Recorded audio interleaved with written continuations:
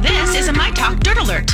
Everything you need to know from the world of entertainment and pop culture. Heard at the top of every hour on My Talk 107.1. And what have you learned? Well, as promised, Ariana Grande dropped a live album from her Sweetener World Tour just hours after the final date wrapped up in Los Angeles. This album's called Okay, Bye for Now, Sweet Live. Then she's been updating fans on the album's progress over social media for the past several weeks. There's 32 tracks on this album, and it spans all across her career and features guest spots from Nicki Minaj and Big Sean. So there you go, if you're a fan of Ariana Grande.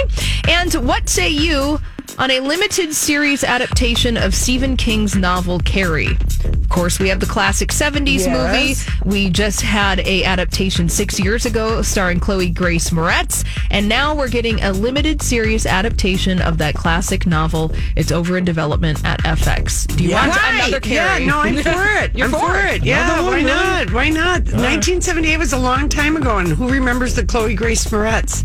There you go. Exactly. Yeah. Just me, I guess. Just Donnie. And over the weekend at the box office, it was Star Wars The Rise of Skywalker opening with $176 million, which, according to the Walt Disney Company, is a little bit of a disappointment. They were expecting a lot more money from that. And over in the world of Cats, A Bomb earning $6.5 million. So bad that Universal said they're putting out a new print of the movie. Which, what a waste of money. To improve the special effects. You got to see Judi Dench's hand with the wedding ring. She didn't have her CGI cat paw. Oh, I saw Cats yesterday. And how bad was it? Woo-hoo. Why? Yeah.